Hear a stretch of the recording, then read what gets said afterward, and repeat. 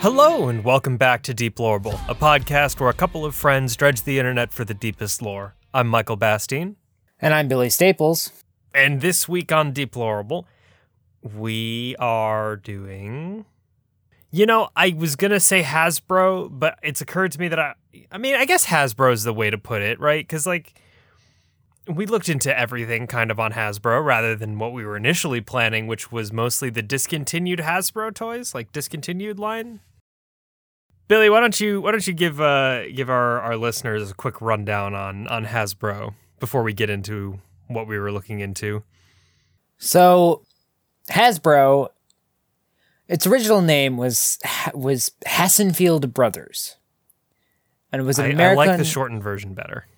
An American multinational conglomerate with toy, board games, and media assets, headquartered in Pawtucket, Rhode Island. Pawtucket? Pawtucket. That's a name you don't hear too much. Pawtucket. Pawtucket, Rhode Island. You don't hear too much coming from Rhode Island, let alone a multinational toy company. So I'm going to go ahead and kick us off with, in 1985, the company changed its name from Hassenfield Brothers to Hasbro Industries. And then in 1985, they changed the name again to just Hasbro Incorporated, which is what it's known as today. Okay. That's interesting. I was trying really hard to find, with our research, to find all of the discontinued toys, which, just to throw this out there, is really hard to find. I'm willing to bet good money that is due to Hasbro intentionally obscuring discontinue articles and websites and stuff that kind of keep track of this kind of thing, discontinued toys, because there is a massive market for vintage toys. People love that kind of stuff. And yet, even just searching, you should be able to pull up multiple websites that go on about it with just searching discontinued Hasbro toys. And there are certainly some articles that you pop up that you can kind of sift through that are about discontinued toys in general. But they're all, CNN or these nothing articles by news outlets, media outlets, rather than those niche little blogs that have got to be out there.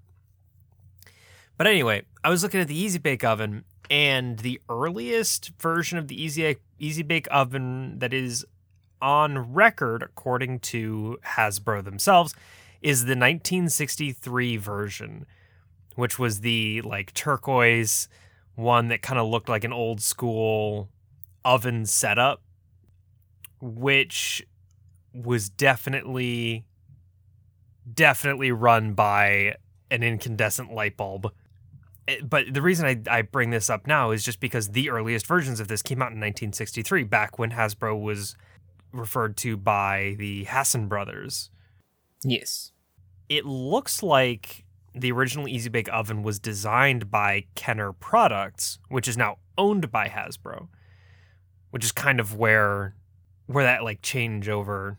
So how Hasbro got their hands on the Easy Bake brand. In case you were wondering, the Easy Bake Oven is not actually discontinued. It is still something that is being produced. Just now, the FDA demands that you not try to bake a cake using a 100-watt incandescent light bulb. Because, that's not a great heating element. And the modern iterations of the toy use a heating element more like a conventional oven. I don't know if this actually has improved the Easy Bake. I imagine it's got to some degree. It is called the Ultimate Easy Bake Oven now, which is fair, I guess. So did you happen to catch wind of the Wuzzles? Sorry, the what? The Wuzzles. That name sparks some kind of memory in my brain, but it was not in my research. So they were produced by Disney and Hasbro in 1985. Uh-huh. They're a range of plush characters that are posable, that are consisting of two different animals combined together. So, like, one of them was a rhino key, which was a rhino combined with a monkey. Okay. I thought the rhino key for a minute. I'm like, a rhino's got a keyblade? What? No. And an Elleroo.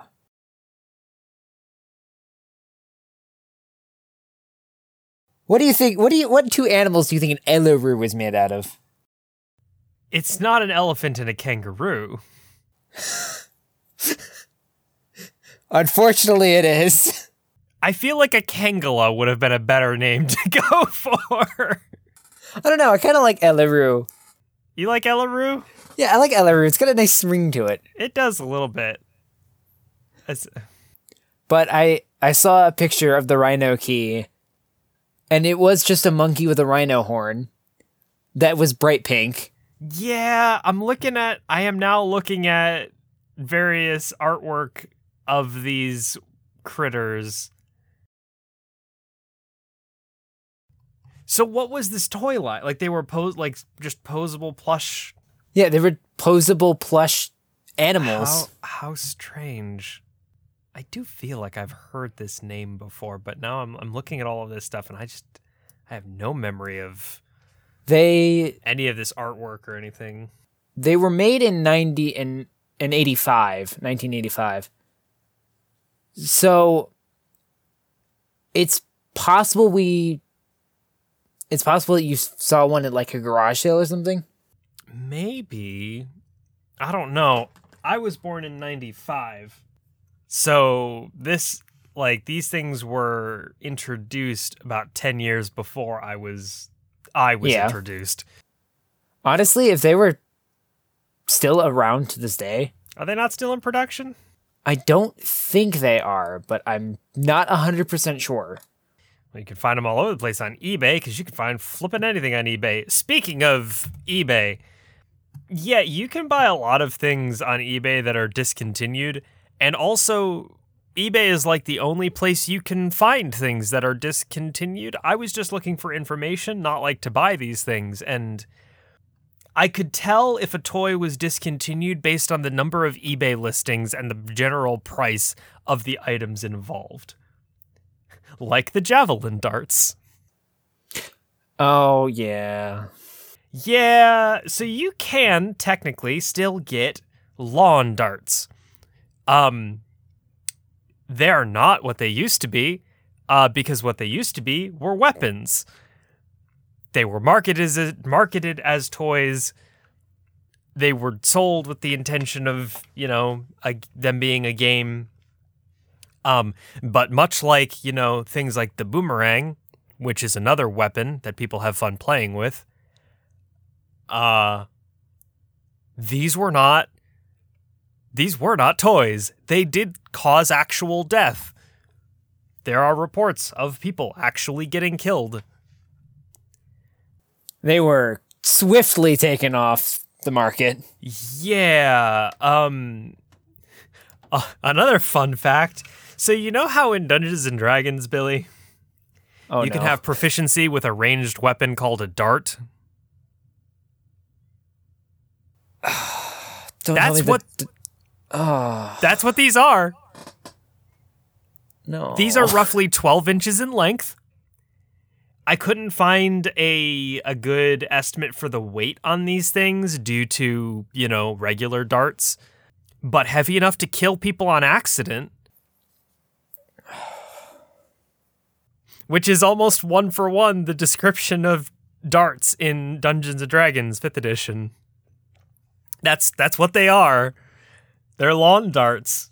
Like, these are actual weapons, and I'm terrified. I'm also realizing now that I didn't do any research on chemistry sets or wood burning kits. Mostly.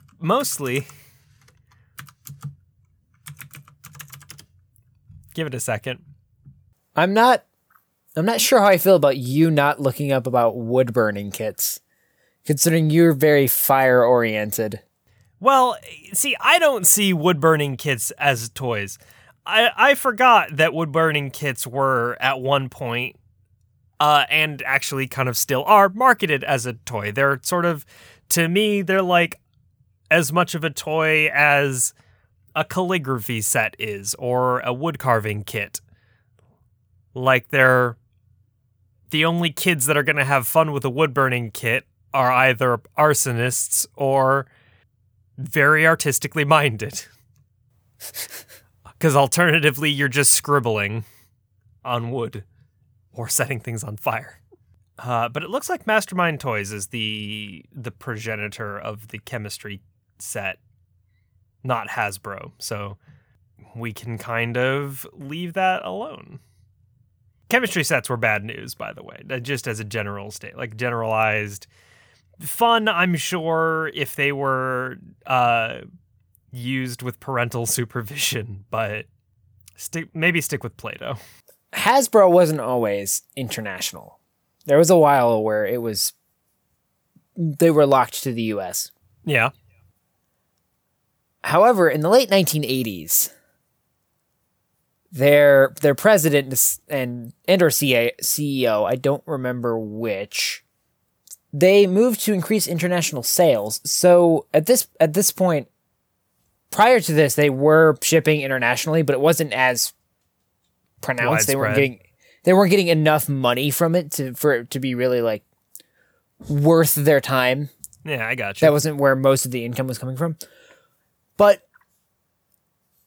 anyways, one of the CEO/president decided we need to increase our international sales. Okay. So he decided to take toys that failed in the US market and brought them overseas and sold them at 4 times the original price. Wait. And it worked. Wait. It increased international sales from 268 million in 1985 to 433 million in 1988. Doubled their sales? Doubled their sales. I'm used to Americans getting scammed. 'Cause boy, I was reading that and I had the same exact reaction where I'm like, why? That's not going to work out. And then I read that it actually succeeded and gave them more money, and I was even more confused. What the heck? Because selling it at 4 times the selling these things at 4 times the price.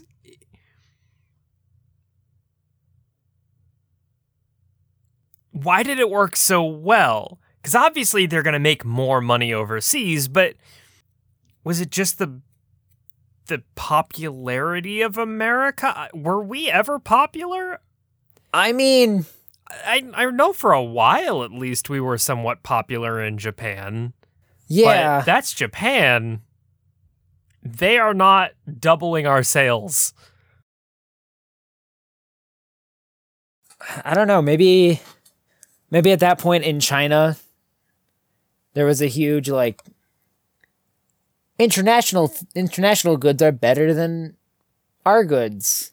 I don't know, maybe, but China's also fairly insular when it comes to products. Yeah. They like to have a little more control over marketing and like what kind of stuff there is available for consumption. But my favorite part of this story is they specifically brought the toys that were failing in the US market. Yeah, overseas. That's the other thing. They doubled their international sales using overpriced failing toys. Do you have any of any examples? I couldn't dig up any examples of what they used to do this. That doesn't surprise me. The more we dug into all this stuff with Hasbro, the less we seemed to find. You can find a catalog.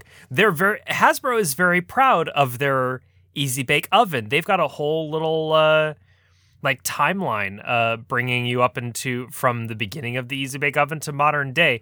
They do conveniently skip over around 2007, where they created a front-loading Easy Bake Oven, which caused a lot of burnt fingies. That one was removed quickly.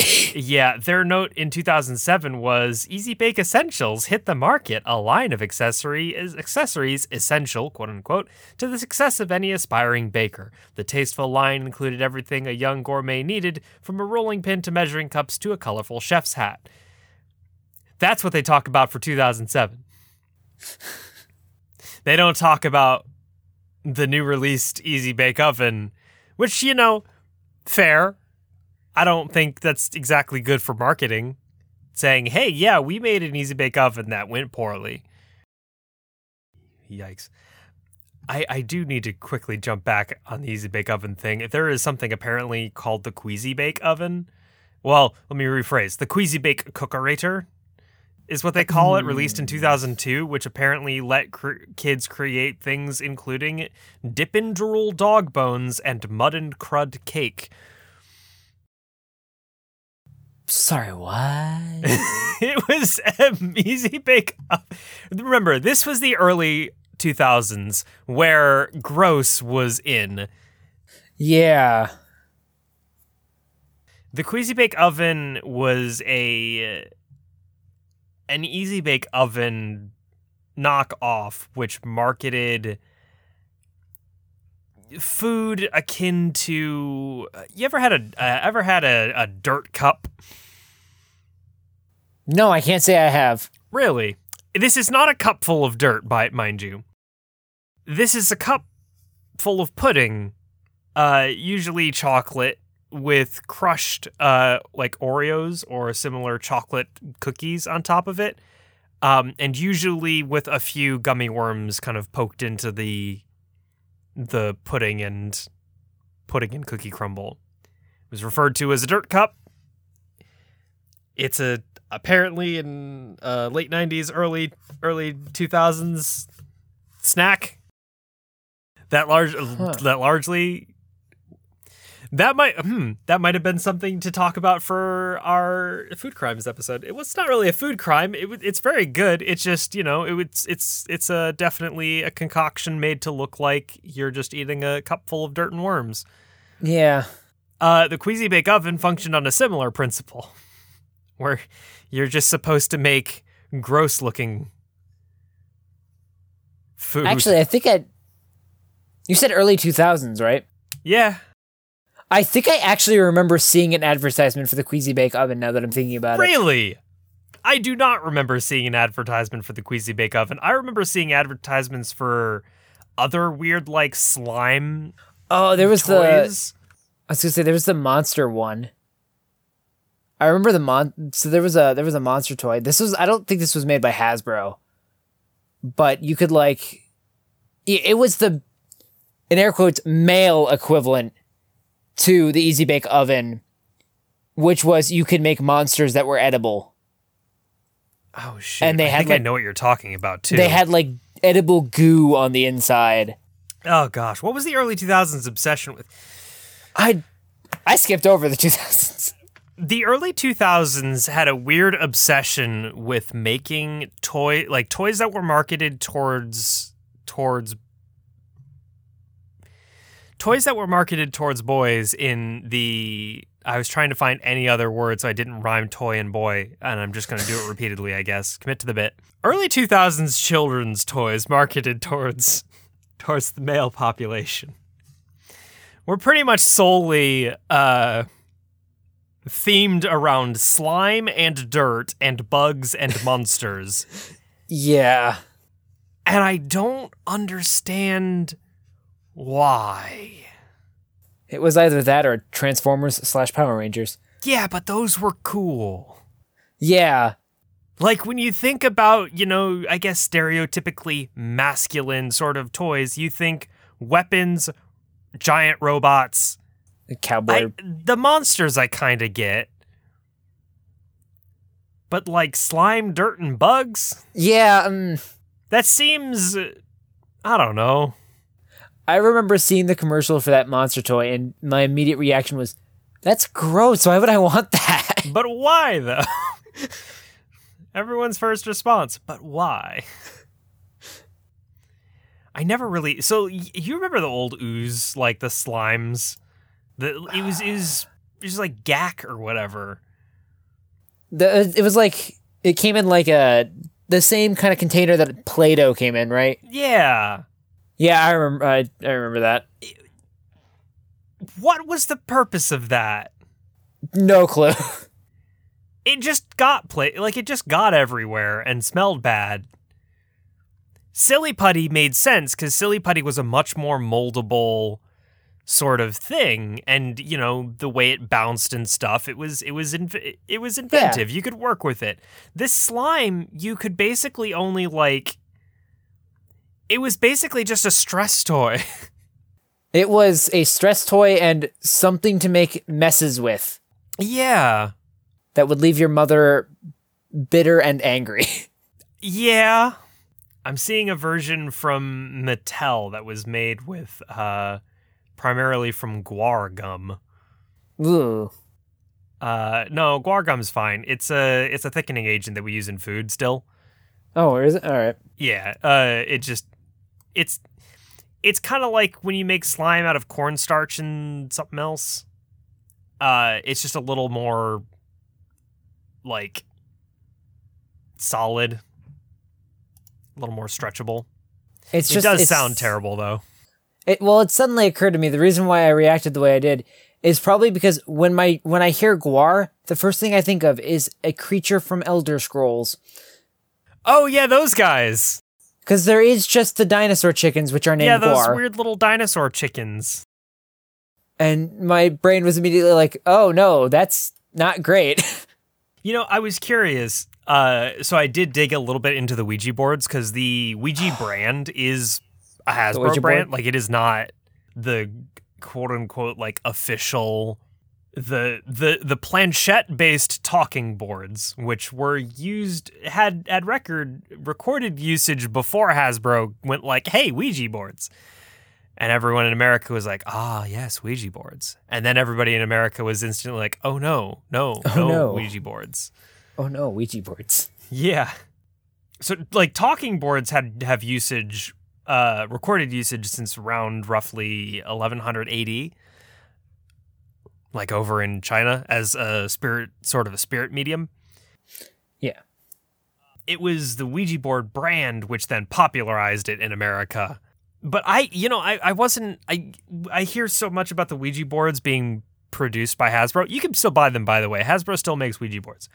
That for honestly, for a little bit, I thought Hasbro may have actually been the culprits behind inventing Ouija boards, because that sounds like the kind of thing that would happen.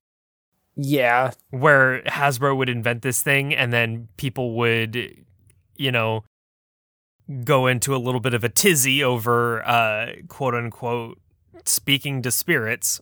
And then all of a sudden this lore would pop up around it. And all of these rumors would sort of spiral into making Ouija boards this demonic thing that's been around forever and yada yada.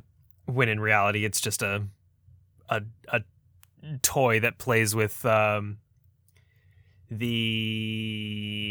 what was it, ideomotor control. I can't remember exactly what the phenomenon is called. That thing where you, in the right circumstances, your hands feel like they're moving on their own. Yeah, it's a weird thing that humans do, and that the Ouija board capitalizes on and plays with, and so fun, except also freaky, kind of spooks people.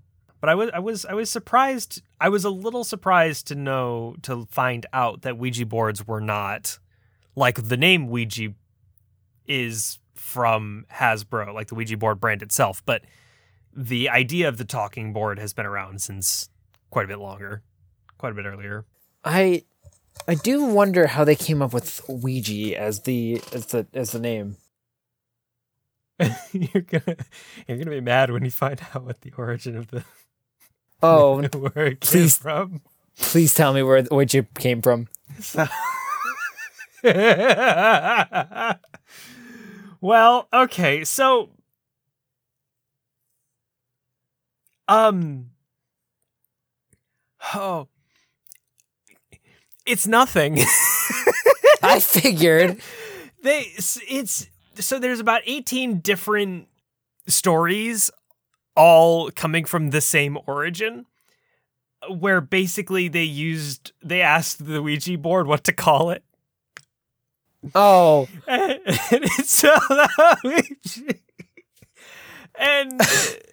it was the Charles Kennard, the founder of Kennard, the Kennard Novelty Company, which manufactured the talking boards before Hasbro got their hands on it, claimed that he learned the name Ouija from using the board and that it was an Egyptian word meaning good luck.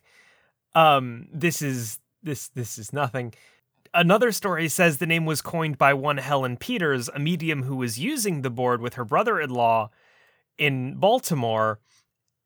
She asked the board what to call it. The planchette spelled out Ouija, which the board told her meant good luck. It's just another place says it's a combination of oui and ja from French and German, both of which mean yes. Oh man, that's gotta be confusing if you know German and French and it's just the name. It's not that. You look at it and it's just yes. The Ouija board was interesting and mysterious. It actually had been proven, quote unquote, to work at the patent office before its patent was allowed to proceed. Billy, Tesla invented a literal radio-controlled boat before, anybody else. And the patent office tried to deny him on the grounds that, no, there's no way that could work. Tesla literally had to put the boat in the water and drive it around for them to be like, okay, fine. These guys just showed up with their board and planchette being like, hey, look at this cool thing. And the patent office was like, oh, man, that really is a cool thing. Approved stamps. What the heck, America? I'm not. Oh. Why? You can have. I'm not disparage. I don't want to disparage Ouija boards. I know there are people who really believe in their usage and believe that they are actually usable as a thing, but. Radio-controlled boat, Ouija board. One required more proof than the other. One was denied the first time around. It wasn't the Ouija board. I want to talk about Skippets. I'm done talking about Ouija boards. Billy, you remember Skippets? I think I do actually remember Skippets. Try and describe for me what the Skippet was. So, other than a weapon, because it was also that. If I recall correctly, it was basically a rubber ball and chain that you wrapped around your leg and then just spun. Yeah, that's pretty much it. It was a ring and a short rope, and well, not necessarily rope, but length of rubber. Yeah. With a large-ish weight on the far end, and you would spin it around on one ankle and you would hop over it. The objective being to get it to keep spinning as long as you can. Kind of like a jump rope, but you didn't need your hands. It was a toy that existed. It was a Hasbro toy that was kind of fun, I guess, if you're into that sort of thing. I was never a big outdoorsy kind of person. I was a book reader. I read books inside. I didn't go outside and play with those things. I used one once, though. You can't get those anymore. They're not technically discontinued, but the current version is like some weird Twister version where it has like light patterns. I couldn't figure out how it was played as a game, but there's like a game to it now using electronics. Why? I don't know. A lot of people are very upset about this on Amazon. saying, hey, the original was much better. All you needed was a little counter to keep, like, because the original one didn't have a counter on it. They eventually came out with a version that would keep track of how many spins, so you keep track of your progress. This one's got like a weird little loop so that or not loop, it's got like the loop connects so that you can kind of click it around your ankle instead of sticking your foot through it. Yeah. Which is a problem when you're swinging a weight by this thing, because it can't latch too hard because you're going to run the risk of injury because it's a toy. So it just kind of flies off at some point when you start going a little too hard with this thing. I don't know. I don't fully understand it because Hasbro doesn't want to acknowledge that it exists.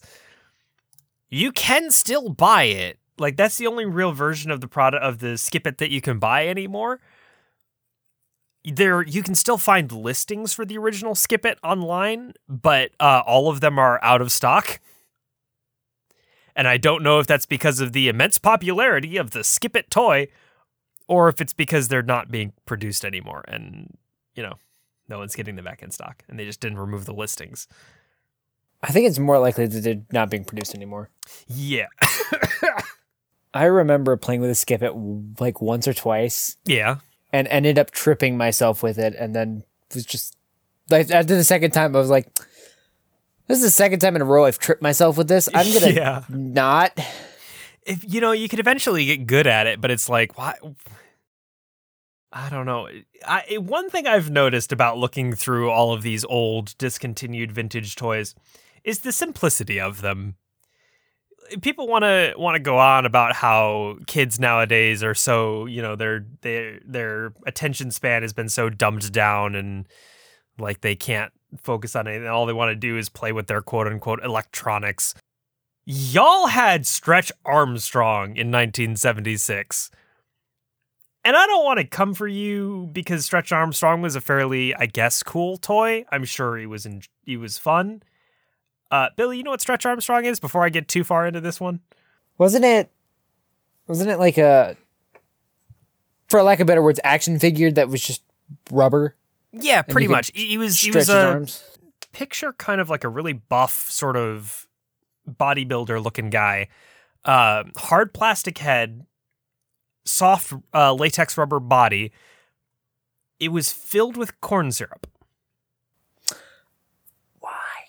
Well, so that it stretched and then would return to its original shape. This corn syrup was cooked down, so it was a little thicker than normal corn syrup. It's a very sustainable toy, provided that you didn't break him, which is something that would happen a fair amount. Yeah. In fact, with the toy came instructions on how to repair them using adhesive bandages, which I kind of found hilarious. You get a little tear in your Stretch Armstrong, you put a Band-Aid on it, and you ignore it. You actually can still get Stretch Armstrongs. They returned to their original 1976 design in 2016, that one. But you can also apparently still find, like, they're a little hard to find. You need a little bit of luck, but you can still find the original produced toys. They're not still in production in that way, but if you store them at, kind of cool-ish temperatures, not freeze them or refrigerate them, but keep them out of, like, super hot environments, like 70 degrees or whatever, and you don't wear the toy down to nothing with by repeatedly stretching the toy, they will not decay that much. They were made with old school latex and gel materials that don't go anywhere. But yeah, like nowadays, kids' toys are a lot more intricate and complicated, and I don't know. I guess somewhat you could say, oh, woe is the slow march of time. Children aren't happy with simple toys anymore. But at the same time, it's like, well, then don't come for us about our attention span. Your toys were lame. I know your nostalgia paints those toys as the coolest things in the world, and some of them are very neat. I had a good time looking up all of these things. Hey, did you hear about the Cabbage Patch Kids that ate children's hair? I'm sorry, what? Snack Time Kids. So the Cabbage Patch Kids were a line of children's dolls, which Hasbro would eventually get their hands on between like roughly 1988 to 1994-ish. The line of Cabbage Patch Kids that ate things they weren't supposed to weren't actually produced under Hasbro. Eventually, the toy line moved over to Mattel, rather.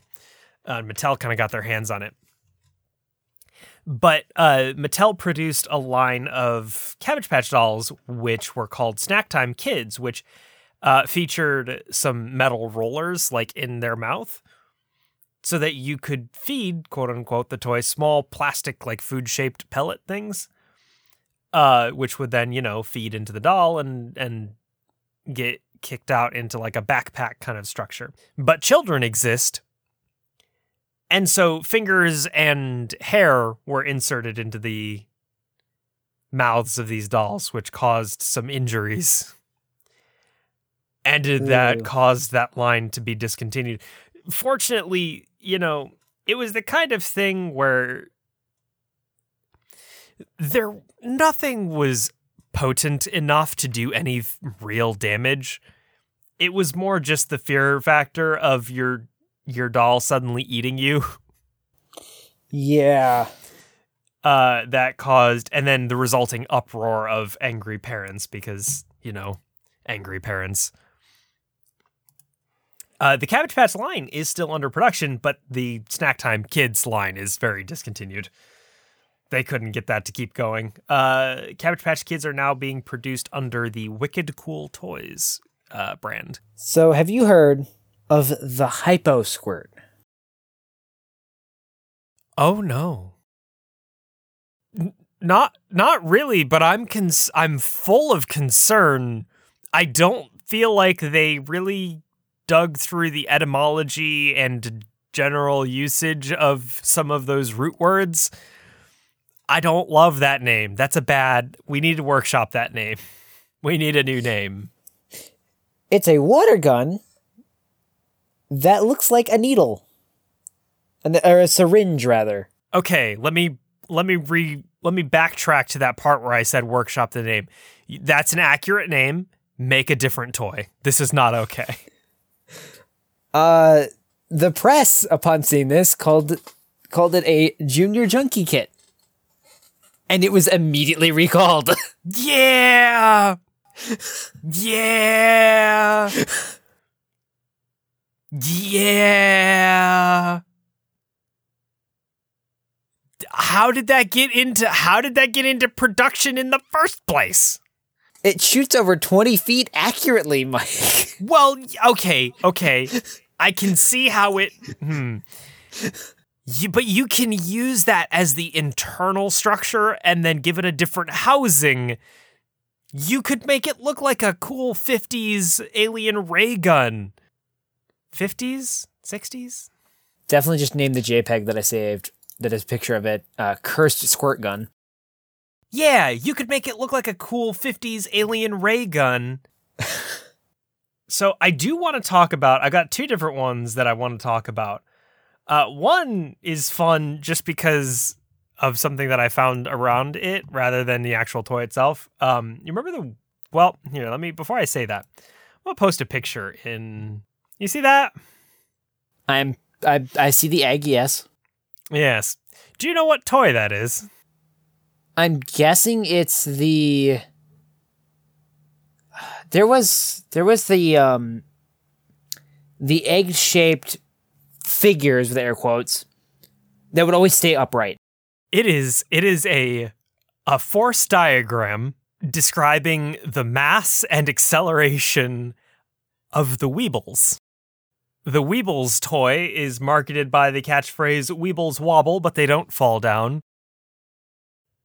And that image, which is, as I described, it is a force diagram for the insides of a Weeble, is followed by the the description, diagram of the principles of operation of a Weeble. The gray material is of a higher density than the red material, causing the center of mass of the object, labeled C, to be very low. This means that when the Weeble is wobbled, as in position B, the center of mass will be on the other side of the pivot point, where the Weeble is in contact with the ground, and so gravity will cause it to return to an upright position. And I just love the amount of science that goes behind the sentence, when the Weeble is wobbled.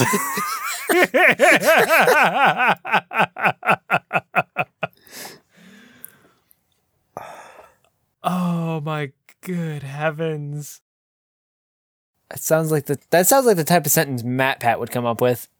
It's just the sheer science of it. These are Weebles.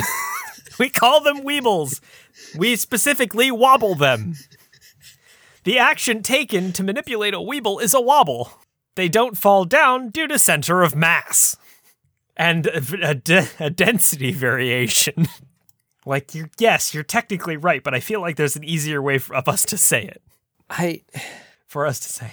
I really like how they put thought into this toy. There's so much thought into the Weebles. Like, I'm looking at the diagram now, and yeah, I could see how that works. Like, we went over drawing diagrams like this in physics. F is the force of gravity. They just don't have the normal force, but you don't really need that in this instance. M1 is mass 1, M2 is mass 2. Like, it is a force diagram. Oh. So the last toy that I have on the roster here to talk about, other than a brief mention of, I discovered that Wizards of the Coast is a subsidiary of Hasbro, and that kind of made me both a little nervous and interested. Wizards of the Coast being the brand that is currently responsible for the Dungeons & Dragons game line, as well as Magic the Gathering and Pokemon, the trading card game. But the last toy I wanted to talk about was the Talk Boy. Oh. Yes, Billy. I know of the Talk Boy. Tell me. Tell us about the Talk Boy. So, tell us your stories. If memory serves me correctly, yes, it came out alongside Home Alone, the first one. And it is a cassette player of some variety. Mm-hmm. That also can record, and it comes with an empty cassette. Yes. That's all I really remember off the top of my head. So, you're right, it came out in conjunction with one of the Home Alone movies. It was actually Home Alone 2. Oh, was it 2? Okay. Yes, it was 2, in which the Kevin McAllister uses a device, a toy in the movie, called a Talk Boy, which he was able to record his voice on it, and it made him sound like an adult when played back. It had a voice distorter. That was not a real toy at the time. There was no plans for it to be a real toy at the time. But people who saw the movie sent in so many calls to Tiger Electronics, who eventually produced the toy, that they were like, well, I guess we have to make it now. Tiger Electronics almost couldn't keep up with production on it. The first version of the toy wasn't quite as successful due to the fact that while it did successfully record voices, it didn't really distort them at all. But later iterations of the toy did actually successfully distort voices. There were different playback speeds, which would allow you to deepen or raise the voices. Yeah. There was I guess, sister product, called the Talk Girl, which was basically the same device, but colored pink instead of gray. Because remember, this was, early 2000s-ish, and we hadn't figured out that you don't really need to do that. What really got me was later iterations of this device were microized, minimized, shrunken. They got shrunk, and were instead of being like in a cassette player sort of situation, they were in a small pen, which actually did function as a pen. It had ink and stuff. Oh, wow. But what really just got me was the fact that when it was shrunk to that size, they actually used solid state storage, which is like for a toy that has different speeds of voice modulating and only could record 12 seconds of recording. The fact that they utilized solid state storage is frankly kind of impressive. Yeah. Once they got to the pen version, technology had the ability at that point to do multiple like levels of distortion, whereas some of the earlier products could only do like one or two. You either could do a normal playback where you got your voice as it was, or you could do a distorted playback, which would like slow your voice down so you sounded deeper. I kind of find it fascinating that a device from a movie that didn't exist had such high demand that the company was like, yeah, we'll do that. We can make that, probably. I guess I shouldn't be surprised after the number of products that are produced because of an April Fool's bit. That might have to be another episode that we do. Maybe. Company April Fool's pranks. That might be hard to do research on if, considering that I'm sure there are plenty of April Fool's jokes out there that are not done like an April. I feel like you would, it's the kind of thing people would do where they do an April Fool's prank and they would fake release a product for a company that they don't actually like work for or do anything for. Does that track? Does that make sense? Yeah. Did I explain that right? I don't know. You got anything else, Billy? No, actually. I could talk about G.I. Joe, but... Was G.I. Joe released by Hasbro? Yes, it was. And something that I didn't know, actually, was around the Vietnam War, G.I. Joe actually went to a less militaristic and more adventure-oriented type of show and action figure line. Yeah. And then it wasn't until a bit later that they actually switched it back to a militaristic Yeah, I got you. inspired thing, which I actually thought was really interesting because when I think G.I. Joe, I think, tanks. Yeah, the GI literally stands for government issue. Yeah. Yeah, that is interesting. I kind of wish they had stayed that way, I guess. I don't know. That's something that's not really for a discussion on Deplorable. The discussion of the United States military politics. Yeah. That's a little heavy for a show about children's toys. Or an episode about children's toys, rather. We're doing more and more episodes now, Billy, where I don't know that we can really say that there was a deepest lore here. Though, admittedly, there's definitely something to the way that you can't find hardly anything on the discontinued toys that Hasbro has done. Maybe there's just fewer discontinued toys than I thought there were.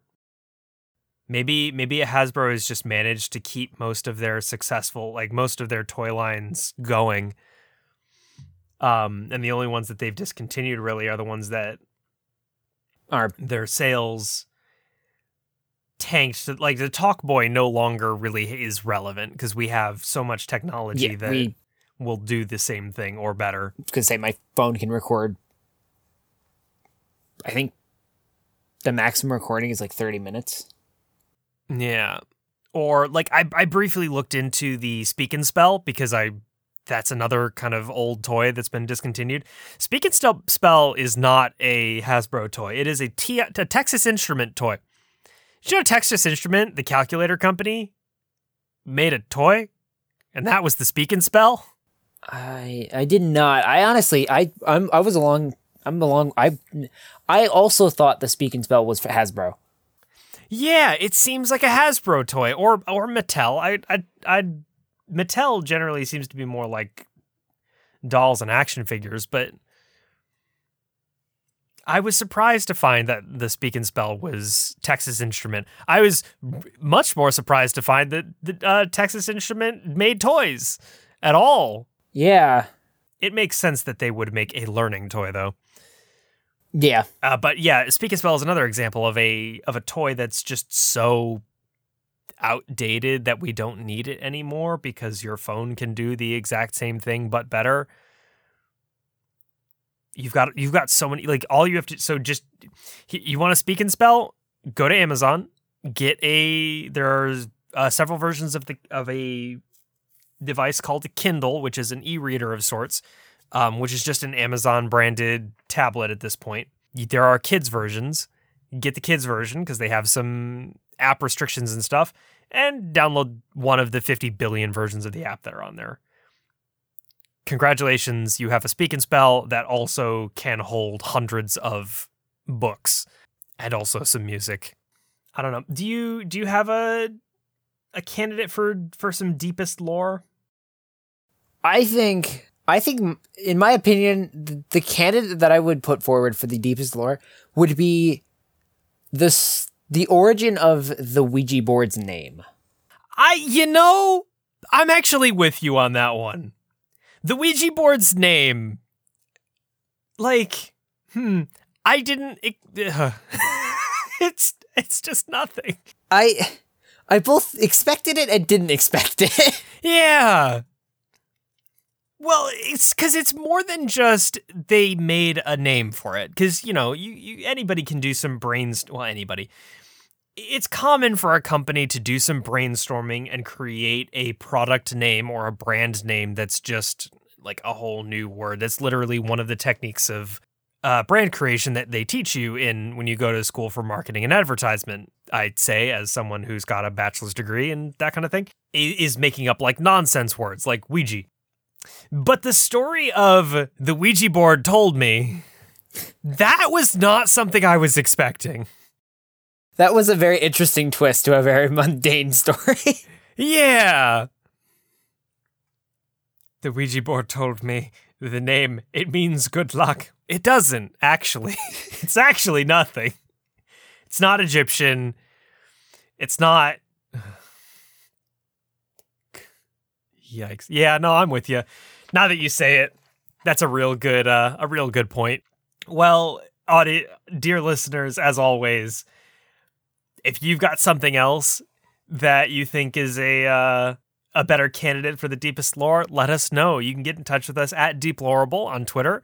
That's where you're going to get most of your updates on our release schedule and also our spoilers without context. And tell us your stories about toys that you remember having that you can no longer get. Obviously, for some of our younger listeners, that might be a little challenging to do. I don't know how young our audience really is. It's mostly in the mid-20s, though. So, there's that.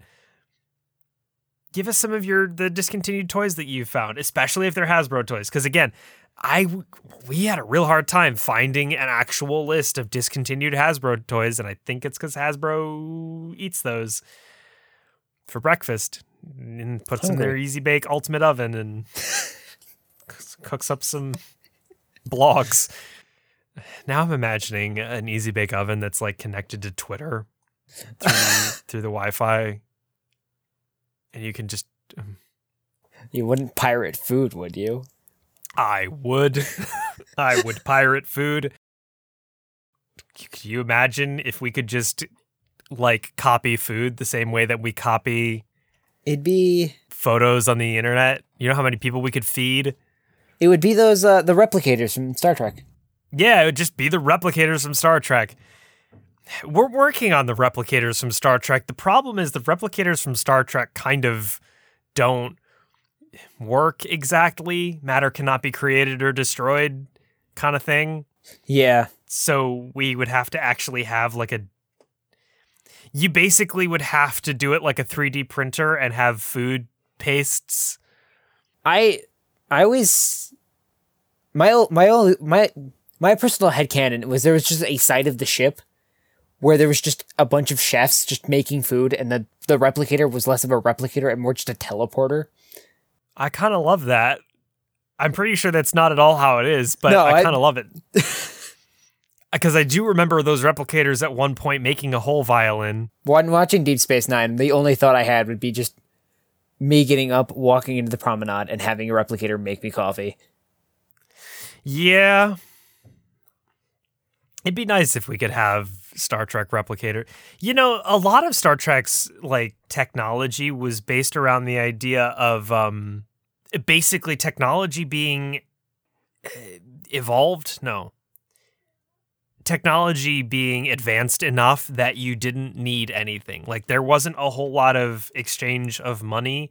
Like you didn't have to pay to use the replicator because the replicator didn't require any like maintenance or anything.